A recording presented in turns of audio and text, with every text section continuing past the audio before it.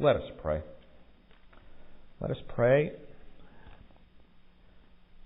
our prayer of illumination. God of grace,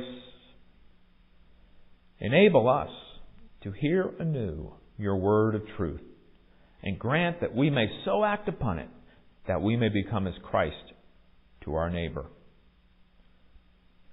In Jesus' name, amen. Amen. Our readings this morning come from Isaiah 2, right in the beginning of his prophecy, and also from Matthew 24, the Gospel according to Matthew. So, Isaiah chapter 2, verses 1 through 4,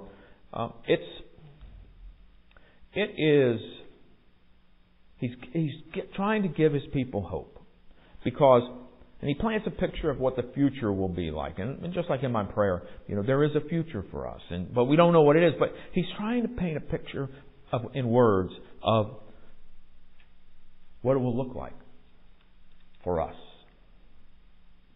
The word that Isaiah, the son of Amos, saw concerning Judah and Jerusalem.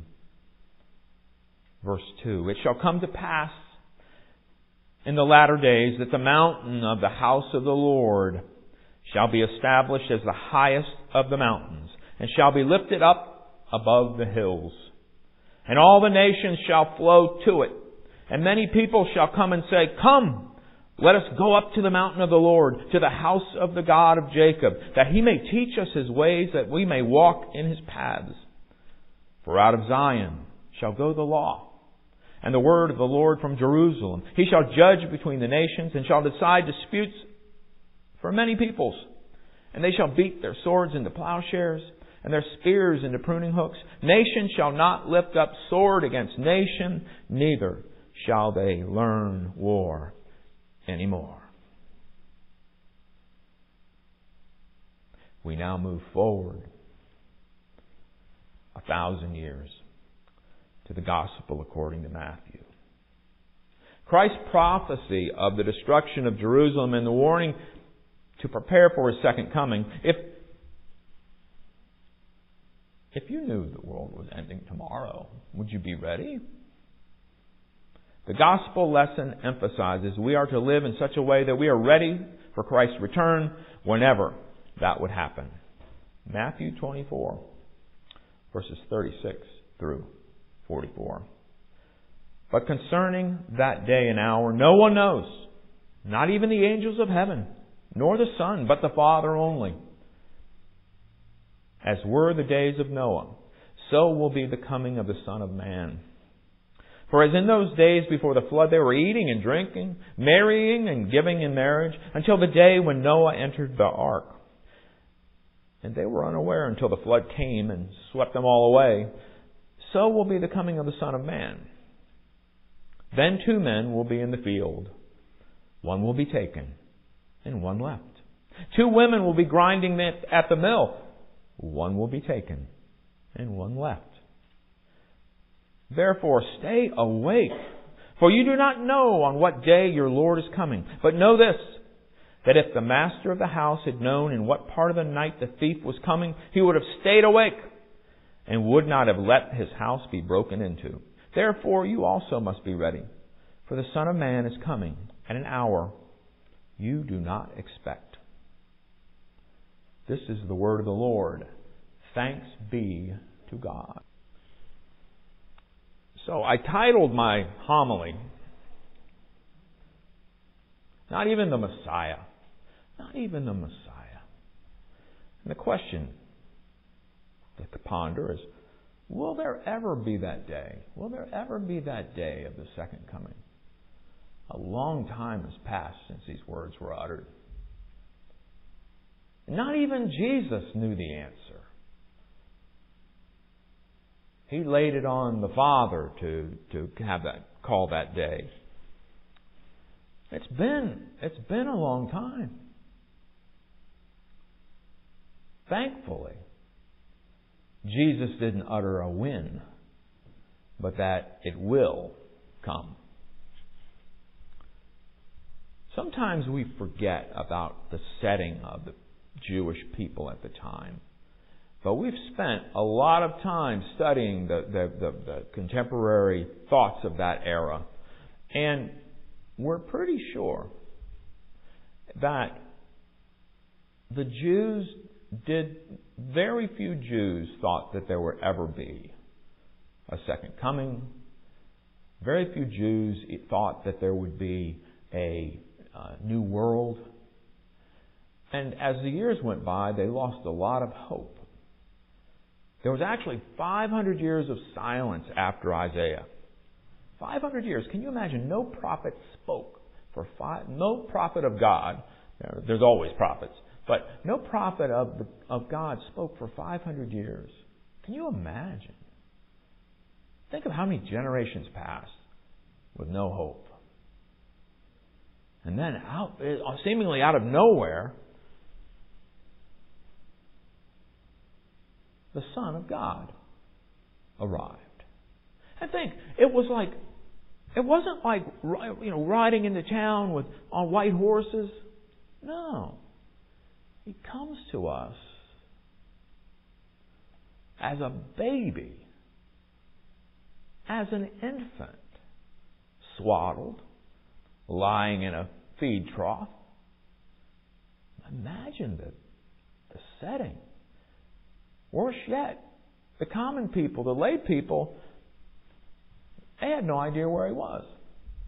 If it hadn't been for the shepherds and those wise men,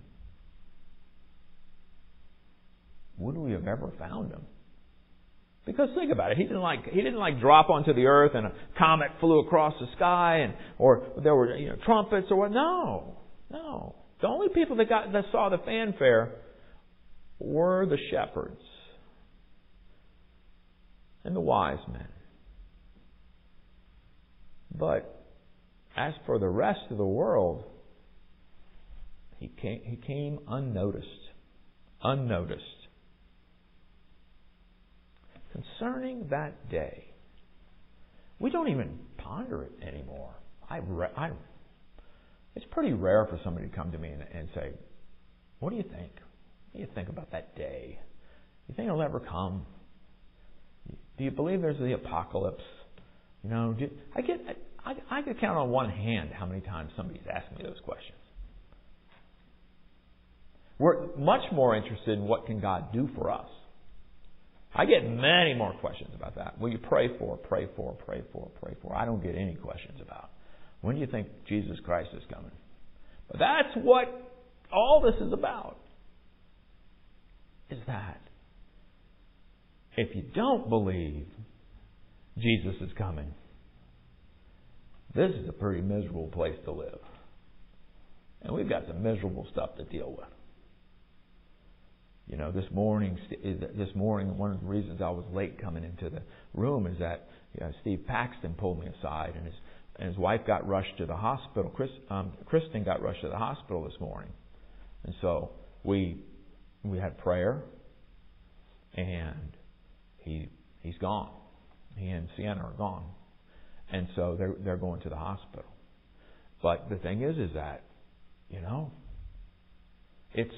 there's stuff that goes on.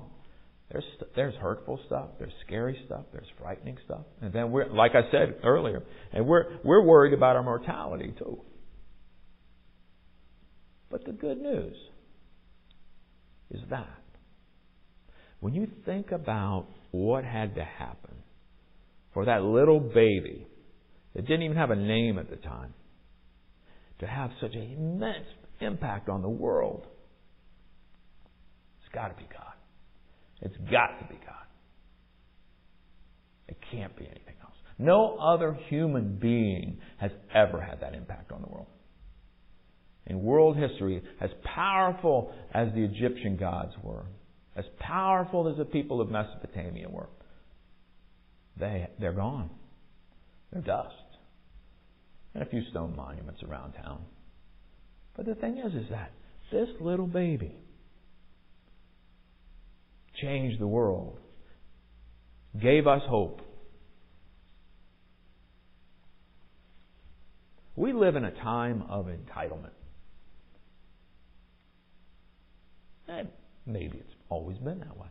Maybe it's always been that way. Maybe the Jews felt entitled when they heard this message of the baby. But there's a level within us as a culture that we just don't feel accountable. There's no repercussions. I think it's a dark world when you go and say, there's no heaven. We just die. We just stop thinking. Recently I spoke about the resurrection.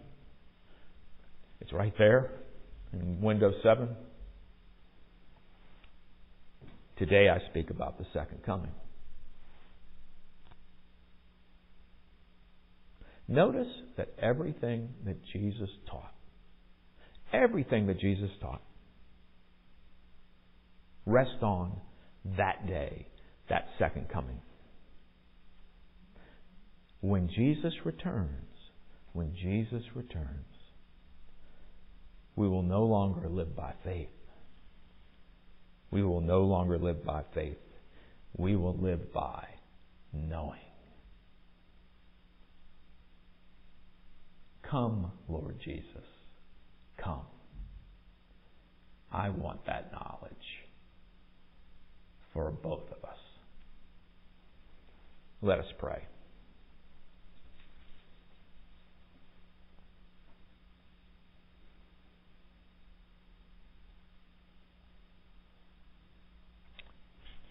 Will there ever be that day, Lord? I believe there will.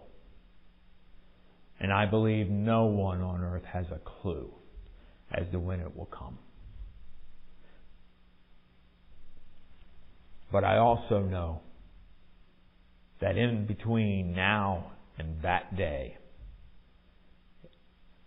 everything depends on what are we doing. I love how the Scripture says, stay awake. Stay awake. For Christ will come as a thief in the night. May we all be ready. May we all be joyous at the sight of the return of our risen Lord. In Jesus' name we pray. Amen.